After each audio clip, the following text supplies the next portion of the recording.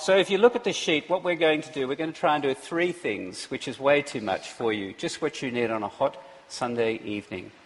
I'm going to talk a bit about denominations, historic Anglicanism and the 39 Articles, and then I've got 9 points for a quick close under Mere Anglicanism. And along the way, I want to mention a number of myths and false ideas, do a little bit of history where we came from as an Anglican church, and I'm going to have some excursions. Do they still do excursions in school? You know, you go out and see things around. Field trips. We'll do a couple of those. And my aim is that we might humbly understand and follow Jesus richly with our heritage and with our hope and with our hearts fixed on Christ. So let me start with denominations. Can I start there? Anglicanism has a bad name. For starters, it comes from the word England, and it gives off the idea that Christianity is a Western religion. Christianity came from the Middle East, and Christianity is far stronger in the developing world than it is in the West or Europe. For us in Canada, Anglicanism gives the idea of being old-fashioned, fusty, out of touch. People dressing up in strange gear and being pompous. And the only time Anglicanism ever gets into the newspapers are when some newly elected bishop has openly denied something that Christians have always believed right throughout the world. You know, like Jesus didn't rise from the dead, or that Jesus is not the only way to God. Do you know, there are a lot of people who think you cannot be a Christian and an Anglican at the same time. This was a surprise to me. Bronwyn and I, a few years ago, got given a trip to Israel with a group of pastors, Pentecostal, Baptist, Brethren, Salvation Army, pastors and wives. They'd never had an Anglican on the tour before, for reasons I discovered later. During the first day, the conversations were really strange. Like they were just odd, and I couldn't figure it out. Halfway through day 2, I suddenly realised what was going on. They did not think I was a Christian. They were trying to evangelise me so that I would become a Christian. It was great. So when I figured that out, I'm not sure it worked, but I figured it out. But what possible relevance could Anglicanism have to our postmodern culture? I mean, come on, think about it. I mean, why should we have denominations at all, right? Shouldn't we just have one global church, one church of Jesus Christ around the world? Shouldn't we all just come together and forget our differences and, as John Lennon said, all worship as one, as long as I get to choose the music? I think there are 2 dangers for us when we start to talk about denominations. The first is sectarianism. Sectarianism is the view that my denomination, my group, is the only true, the only real one in the neighbourhood. And you have to belong to my denomination to be a true Christian. It's a form of tribalism, a factionalism. And you're always fighting, and you're always pushing people out, and it's ugly. And one of the constant temptations of Christians throughout the ages, from the time Jesus rose again from the dead, is because we're passionately convinced that Jesus is the Son of God, we confuse the way we serve Jesus with the cause of Jesus. And we become very committed to a particular style, a style of music or a style of youth ministry or a style of liturgy. In the past 10 years, I've met a lot of people who have come from sectarian churches and come into Anglicanism. They've grown up in sectarian churches, and when they discover there's 2,000 years of tradition and there's liturgy and Anglicanism, they become more Anglican than Anglicans, and they import all their sectarian thinking into the Anglican church, and they say, if it's ancient and if it's old, it's got to be right. But being ancient and old doesn't make something good or bad. You have to take everything to the Scriptures. And tradition, which is very important for us to be humble before, Tradition is really God's people over time seeking to understand the Scriptures. So the first danger is sectarianism. The other danger is indifferentism. Indifferentism. That is, it just doesn't matter. I'm just a Christian. I believe in Jesus. I don't belong to any brand. You hear people say, love unites but doctrine divides. I don't want to argue. Why don't we all just get along? Jack Nicholson in Mars Attacks, just before the Martians kill him. Little people, he says, why can't we all just get along? Then they kill him and they plant a Martian flag in his body. The problem with indifference, there's a lot of problems with it, is that doctrine matters to God. Jesus was passionate about doctrine. And doctrine is like the skeleton for your faith. And if you don't have a skeleton, you're a jellyfish. You can be an evangellyfish, it doesn't really matter.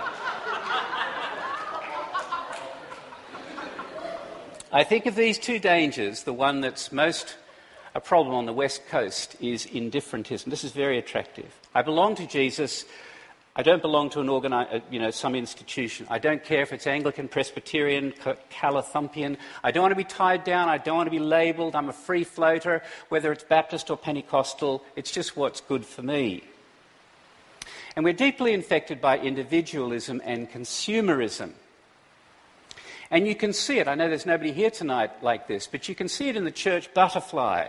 The person who flits from one church to another depending on what's going on. They've got no commitment to the local church, but they take a little bit here and they have a little bit there, but they never settle down and serve sacrificially. Or the consumer Christian, who sees the church as a sort of a resource to my spiritual life. I'm here to take, I'm not here to give. So when things don't go my way, or when there are real difficulties between you and other people in relationship, you're out the door. And I've seen people like this over the years, and they remain perpetually immature spiritually. They have a hollow, self-focused faith, and they only want to spend time with people who look like they do and talk like they do. There's also the passenger Christian, the person who comes and sits in the bus. They usually sit at the back, sorry to tell you. They pay their fare, they're waiting for something better to come along, they get off at the stop. They turn up, but they never sign up to things. They wonder why they don't go forward in the Christian life. And there's another kind of Christian, there's the cynical Christian, who's grown sceptical of anything really good happening in a local church, who looks down on others. It's very West Coast. Standing back a bit, always observing and critiquing, but never really engaging and loving in the messiness of life. So if that's the reality, and that's so many, that kind of describes all of us in one way or another, why have denominations? Are they even biblical? Where do they come from? Well, I think at best, denominations come out of the fellowship of the Holy Spirit. So if you take your Bible and turn to 1 Corinthians chapter 1 for just a moment. 1 Corinthians chapter 1. See, there is no such thing as the completely independent local church. Doesn't exist. Shouldn't exist. In 1 Corinthians 1, in verse 2, the Apostle Paul is writing to the Christians in Corinth. This is what he says. To the church of God that is in Corinth. The local church is the church of God. To those sanctified, made holy in Christ Jesus, called to be holy, together with all those who in every place call upon the name of the Lord Jesus Christ, both their God and ours. You see, it's both. Paul wants to put before the Corinthians, yes, they are the church of God, but they belong to and are not completely independent upon everyone else who calls upon the name of the Lord Jesus Christ, both their God and ours. So the same Holy Spirit who draws us into fellowship with each other also gives us a love and unity for other Christians and other congregations outside ours. Okay? But when you think about it, it's completely impossible for us to have friendship and to meet all the Christians there are in the world, or all the Christians in BC, let alone Vancouver, let alone the West Side. And denominations are a way to avoid the danger of being sectarian while expressing the fellowship of the Spirit wider than your local church. So if you want to define a denomination is like an alliance or an association of local churches, but not all churches together. And you can even see the beginnings of denominations in the New Testament. There are churches in the New Testament, groups of churches that have natural associations with each other. You know, the churches that the Apostle Peter planted, he writes to. The churches that the Apostle Paul planted, he writes to. And later on, the Apostle Paul goes to the churches that he's planted around Greece, and he calls on them to give money, give a collection for the Christians who are starving back in Jerusalem. There's no organisational structure, but I just point out there's nothing unbiblical about churches associating together. So groups of churches, what they've done throughout history is got together and they've created some structures so that it's easier for them to do things like publications and insurance and training ministers. I mean, in the early church, after the apostles died, Christianity would come to a place and there'd be one church, and then there'd be a second church, and then there'd be a third church. How do those churches relate to each other? So there was a gradual and complicated growth in the way of associating with each other until about after 300 AD, when the Emperor Constantine took over in Rome and centralised the organisation of the church. But here is so I'm saying that denominations are not unbiblical, but here is the problem with organisational structures. What happens over time is that the structure, the institution, gradually becomes more important than the churches that it's created to serve.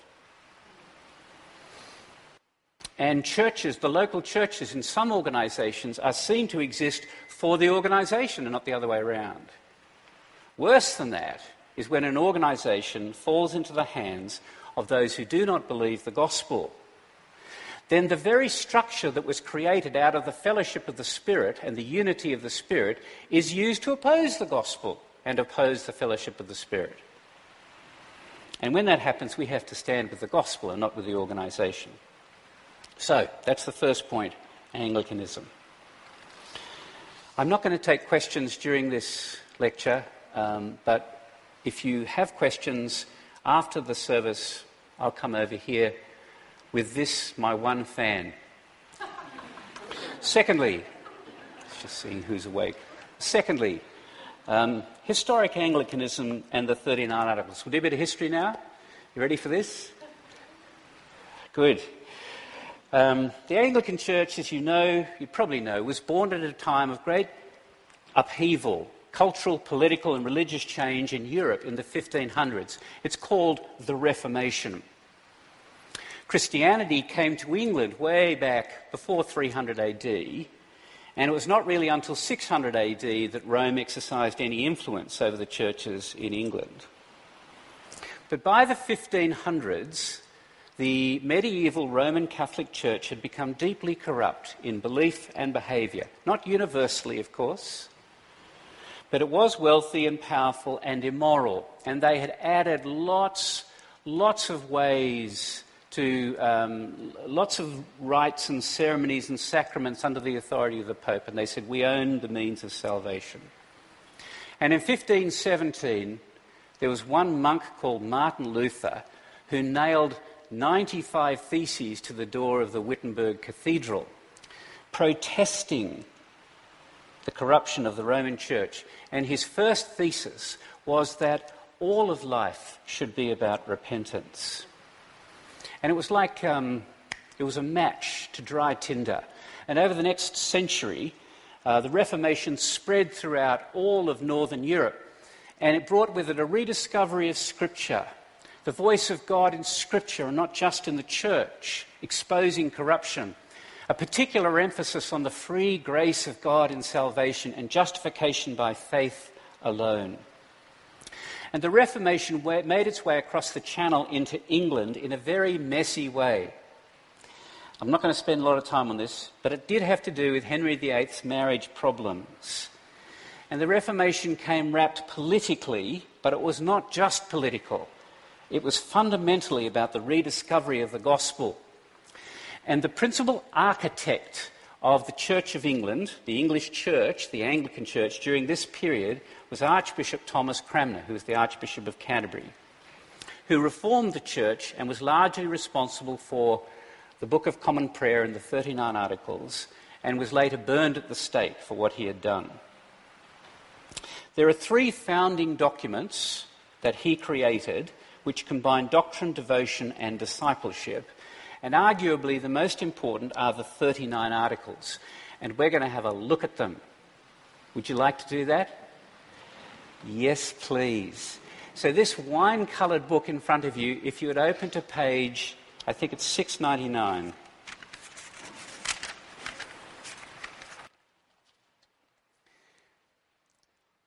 The 39 Articles are like a domestic creed for Anglicans.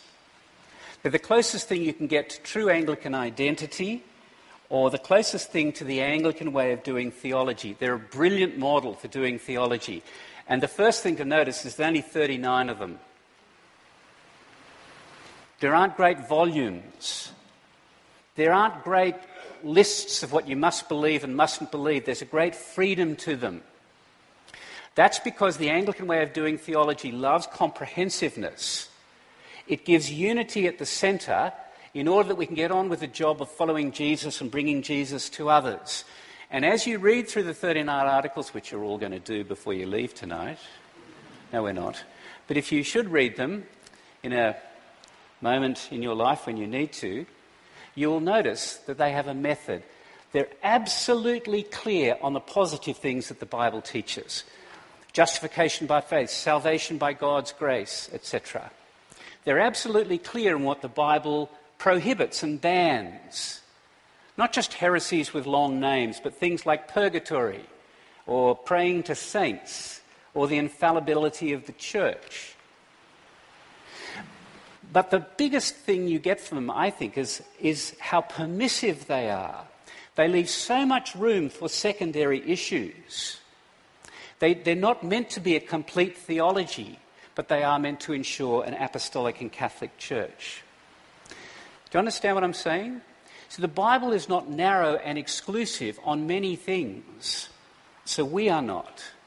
And the 39 Articles are broad and minimal, condensed, but not inflexible. So let me give you an example.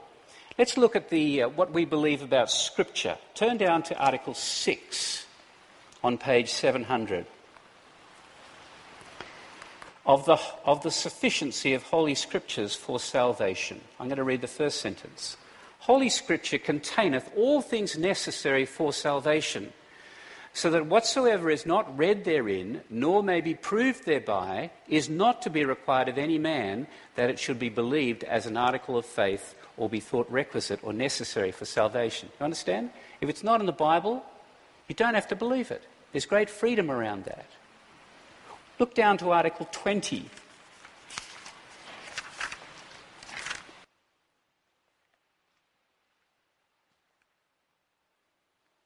The last sentence in that article, which begins, wherefore, although the church be a witness and keeper of Holy Writ, it ought not to decree anything against the same. Sorry, I meant the second sentence. And yet it is not lawful for the church to ordain anything that is contrary to God's word written, neither may it so expound one place of Scripture that it be repugnant to another. In other words, the church is not above the Scriptures. The Scriptures are above the church. That is why when we gather here, we have Bible readings and sermons out of the Bible. The Bible is like the way Jesus rules his church. The church didn't create the Scriptures. The Scriptures created the church. And notice, please, Anglicans believe it is the Word of God written. So this Bible, it's not a witness to the revelation. You understand? It's not a record of the revelation. It is God's revelation now. The authority of God now comes to us through this written record. It is God's word written. That's what other people call inspiration. The inspiration of the Bible doesn't mean it's inspiring like Shakespeare. It means that God breathed out every word on every page. There's a myth You might hear some people say, well, Anglicans, we use a three-legged stool to make decisions: Scripture, tradition, and reason, and sometimes experience as well. But they are not three equal authorities. That is outrageously false. They're apples and oranges. Scripture comes to us from God through humans, but reason and tradition are a human enterprise trying to understand Scripture. What about the church? Look back at Article 19. The visible church of Christ is a congregation of faithful men and women in the which the pure word of God is preached and the sacraments be duly ministered according to Christ's ordinance in all those things that of necessity are requisite to the same. I think that is absolutely fascinating. It's not a definition. It's a description. It's permissive. It's not restrictive. It allows all sorts of forms of church, right? It has nothing to do with denomination. It has nothing to do with institution or organisation. There's no mention of bishops, because the Anglican view is the church is the local congregation of men and women who have faith in God. And there are three marks of the true church. One is the pure word of God is preached. The true word of God without additions and subtractions. The sacraments be duly administered according to Christ's ordinance, obedience to Christ's word in the form of sacraments. In all things necessary, a requisite and necessary to the same, which means there's some form of discipline. Okay? So I wanted to do those 13, I just wanted to touch on those articles to give you some sense of the way we do theology. But I've got to say this, that it doesn't matter how good your documents or constitutions or how good your intentions are, that doesn't bring spiritual life, and it doesn't guarantee the gospel to the next generation. So we come to our third point, Mere Anglicanism. What is Mere Anglicanism, you ask me? There are 9 features, and in saying this I'm borrowing very heavily on the work of Dr. Jim Packer and Bishop Paul Barnett. And I'm going to mention them fairly quickly as I go, but I'm going to have a couple of, what do you call them, road trips, day trips, excursions on the way. Is that all right? Good. So here are 9 features of Mere Anglicanism. Firstly, the final authority is Holy Scriptures in all things relating to salvation. We've just looked at that, haven't we? But did you notice that the article on the Bible said the Scriptures are sufficient? In other words, they are sufficient to make us wise to salvation. They are the only true source of knowledge of God our Saviour, the Scriptures. There are no fresh truths to be uncovered. It also opens the way for us to read the Bible. Sometime later, look at Article 7. It talks about the Old Testament. It says that eternal life comes to us through Jesus Christ, both in the Old Testament and the New Testament. That they both come from one God, and God doesn't speak with a forked tongue. You can't expound one part of the Bible to disagree with another. Firstly, Scripture. Secondly, Mere Anglicanism is Protestant. That's a movement within Christianity that includes Baptists and Presbyterians and the Reformed Church and Lutherans and Methodists and Pentecostals and the Alliance and the Brethren and the Mennonites and the Salvos. And in the original understanding, it wasn't just we were protesting against the additions had been added to the gospel. It was like confessing the faith openly. Thirdly, Mere Anglicanism is Catholic and creedal. Later, when you look at article number 8, you'll realise we believe the creeds because they're biblical. The creeds secure the truths of the Bible. The 3 creeds that we affirm came about at times of high controversy in the life of the church. And the central truths of the creeds are re-articulated in the articles. However, when I say we're Catholic, we are not Roman Catholic. Okay? And I think there seems to be a particular problem around this today. So we're going to go on a little excursion. This is the first excursion. So if you're madly taking notes, that's where we're up to. You know? Tonight in the Creed, you said, I believe in the Holy Catholic Church. What does that mean, the Catholic Church? Some people say it means universal, as though we're talking about the church in Africa, Asia and Australia, but that's not it. The word Catholic means according to the whole, and I think it means primarily three things. The first thing is this: it means that there is no such thing as one perfect church denomination on earth, because all the things that belong to the Church of Jesus Christ belong to every Christian, no matter what their denomination. Yeah? So when we say the creeds, we are committing ourselves to 2,000 years of tradition. And all of church history, all the way back to the person of Jesus Christ, belongs to all Christians. So the great theologians of the past, Augustine and Athanasius and Aquinas and Anselm and Abelard, they belong to us. So when we say that the Bible is the final authority on all matters, it doesn't mean that we consult the Bible and no one else. Because it's really important for us to know what great Christians of the past have struggled with. It's just humility. Ben told me last night that Chesterton calls it giving democracy to the dead. The Reformers didn't want to invent a new church. They wanted to reform the existing church. And to Catholic means all of the true church belongs to all true Christians. Secondly, Catholic means the church is for every creature under heaven. It's not just for people like us. It's not just for one particular denominational group.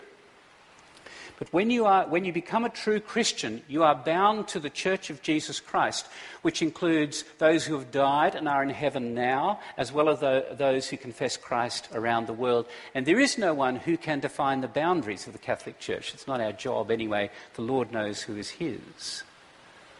And thirdly, Catholic means genuine. It's the Holy Catholic Church.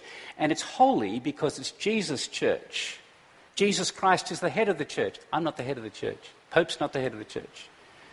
Our church's genuineness comes from Jesus. Here endeth the excursion. Let's get back to Mere Anglicanism. Number 4. Mere Anglicanism is reformed. That means it comes out of the Reformation, and we have Reformation convictions. All the founding documents, the Book of Common Prayer, the ordination services and the 39 Articles, express the great insights of the Reformation. So our life and our faith as Christian Anglicans is centred on God, because we believe that it's God who works our salvation and all the glory goes to him. We've been saved through the death of Jesus. These are the fundamental Reformation convictions. You sometimes hear Anglicanism called the Via Media, as though we're halfway between Roman Catholicism and what we used to call hot prots, hot Protestants, Puritans. And I think while that may be politically true, it's theologically untrue. We're not a middly, muddly, mushy average. We're reformed. Fifthly, Mere Anglicanism is liturgical and sacramental. Let me speak about sacraments for just a moment. There is a clear understanding of the sacraments in the 39 Articles. It's not the Roman Catholic understanding, nor is it the Lutheran understanding or the Calvin's understanding. There are only 2 sacraments, not 7, the Lord's Supper and baptism. Both of them have been given by Jesus. Both of them are signs of the gospel, and they are effectual signs of grace.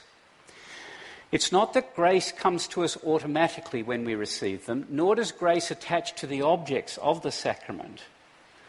But take the Lord's Supper. As our faith is directed toward the true Jesus Christ, whose body is in heaven, that is how we participate with him. And if you want to see where that is in Article 28.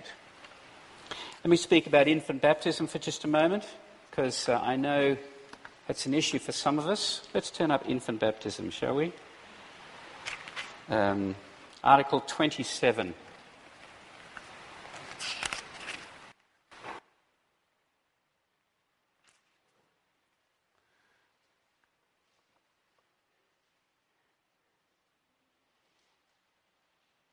I want you to see how the prayer book speaks about infant baptism.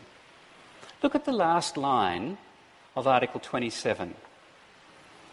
All the rest of it is about baptism. But then the last line says, the baptism of young children is in any wise to be retained in the church as most agreeable with the institution of Christ. Now, do you notice how it's arguing? It's not saying you have to believe it. It's not forcing you to believe it. It's not saying there's some knockdown proof for infant baptism. It's saying it's agreeable to the institution of Christ. And if you want to talk to me later about that, I'm happy to do so. Let's have an excursion then. Let's have another trip. Because I see some of you drifting badly. Actually, drifting gently. I want to talk a little bit about liturgy. Why do we have written liturgy?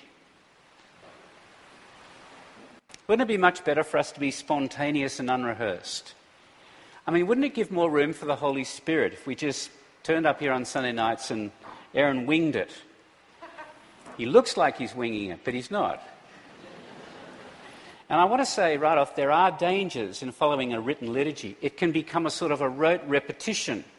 You know how it goes. You can say things outwardly and your heart can be 1,000 miles away.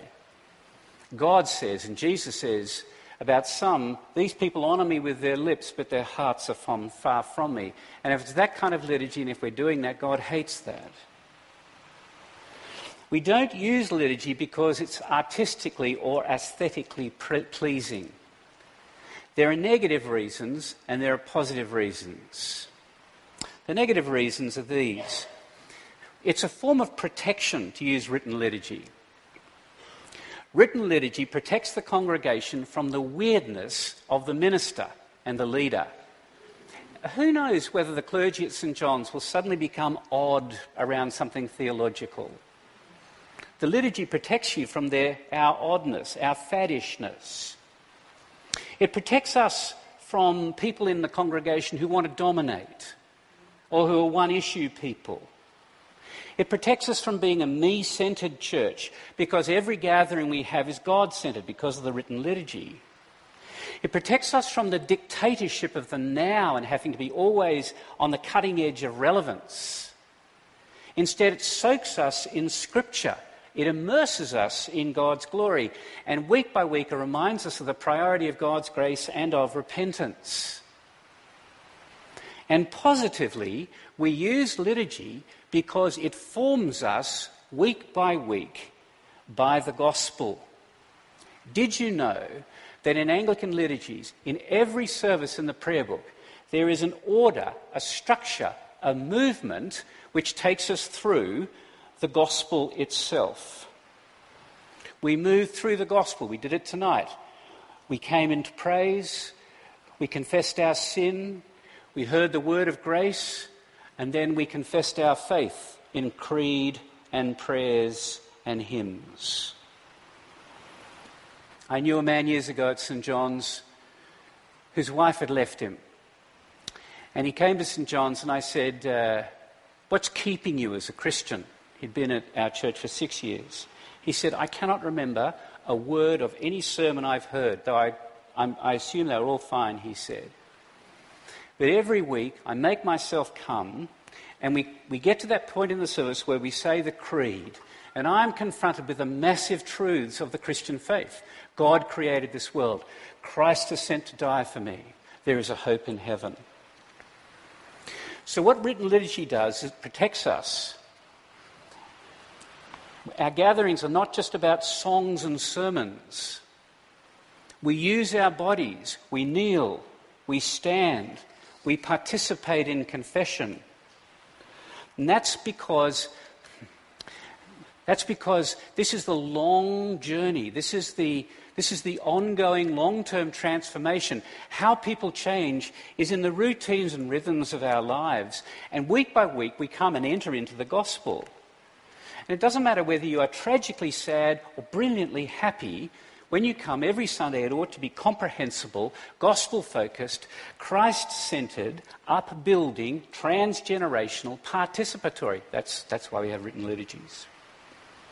Sixth, Mere Anglicanism is missional and pastoral. The shape of our life and gatherings mean this, that the presentation of Christ, when we preach the gospel, we don't do it in a high-pressure, one-off, salesman, manipulative way.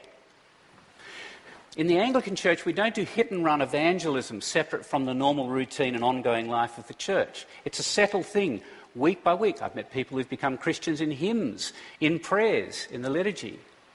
I visited churches across the country, Anglican churches, where they've had ministers who don't believe anything about the Bible, but through the liturgy, week by week, they've been fed and they've grown.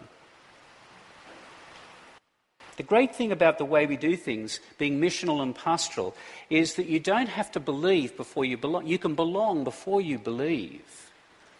And it's structured that way because we believe that God's grace goes before us, and that every single one of us is in the same need of God's kindness and mercy and forgiveness. You don't have to get your act together to become an Anglican. It's the opposite. The Anglican Church for you is for you if you're sinful. We're like a big AA meeting. Every week we come and confess our sins. You ever thought about how odd that is? I remember going to an AA meeting back in Shaughnessy, and the guys stood up and defined themselves. Hi, my name's David and I'm an alcoholic, and then they'd tell this terrible truths about what they'd done to their lives. That's what we do in the confession. We do it politely. And it's missional in the sense that since the 1700s, Anglicanism has sponsored global mission, sending and funding missionaries. Do you know my grandfather was a missionary in Africa? My father was born in Africa. My father was a missionary in Africa. I was born in Africa. My parents served there for 10 years. And in Africa and Asia, that's where the great growth is. In Europe and the West, in England and these places, theological liberalism has taken hold of the seminaries and the clergy and the bishops. And you know what's happened in the churches? There's a massive shrinking. But the church in Africa is growing and abounding, often under persecution. The Anglican Church is now a global communion of some 75 million people in 164 countries. 7, Mere Anglicanism has parishes and bishops. I might move over that one very quickly. 8, it's holistic. Do you want me to say something about parishes and bishops? No, let's keep going. Holistic. That means birth to death, in grief and gladness. All of life is affirmed. Marriage, family, vocation in the world. The prayer book puts a very high value on citizenship, on your work for good in the world and society. We as a church, an Anglican church, we're not here to imitate our society, nor do we withdraw from society. We do what we can for the welfare, not just of our close neighbours, but of society. And through the 1700s and the 1800s, it was Anglicans who led massive social change in England. Names like William Wilberforce and John Newton, lay people like Lord Earl Shaftesbury and Countess Huntington. And I am just very conscious that Dr. Don Lewis is here tonight, who's somewhat of a world expert on this. But at root of the massive social good that they achieved, the political, moral and social reform, was their formation as Christians in the Anglican way. Ninthly, we've reached the end. Anglicanism has an open posture and outlook.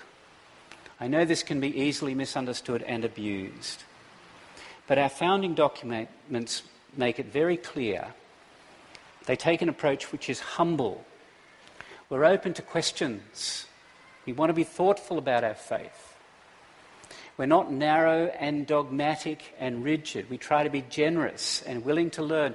We know we're not the only true church. We're not the only denomination. There are real Christians in other denominations who are much wiser and godlier than we are. And we know that we're a mixed church. We're not a perfect church here on earth. It doesn't exist. We've lots to learn and far to grow. We're open to things. And so we talk about stuff. We talk about a lot of stuff. We believe theology is important, some parts more important than others, but we're not fearful about opening up. So let me just conclude by saying two things very quickly. And at the bottom of the page,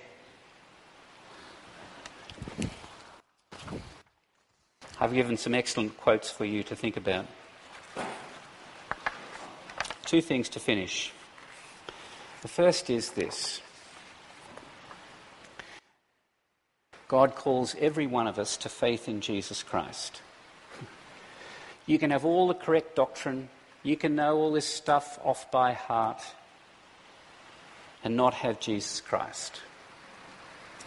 The whole purpose of each local church, the whole purpose of Anglicanism, is to preach Christ, is to hold out Christ, it's to demonstrate Christ, it's to make Christ real to each other, it's to believe Christ, it's to worship Christ, it's to follow Christ, it's to be made in his image. He came as the Son of God to live for us and to die for us so that he might bring us to God. That's the first thing. God calls everyone to faith in Jesus Christ. And secondly, God calls every Christian to be committed to their local church. And I think the local church is much more important than the denomination. I say that because of Article 19. And I think that's probably true in every denomination. But when you come to faith in Jesus Christ, he gives you a love for himself and for other Christians, and a particular commitment to serve and help those in your local body of Christians. So if you have any questions or you want to challenge anything, I'd be happy after the service to meet with you over here. And now I think Ben's going to lead us in prayer.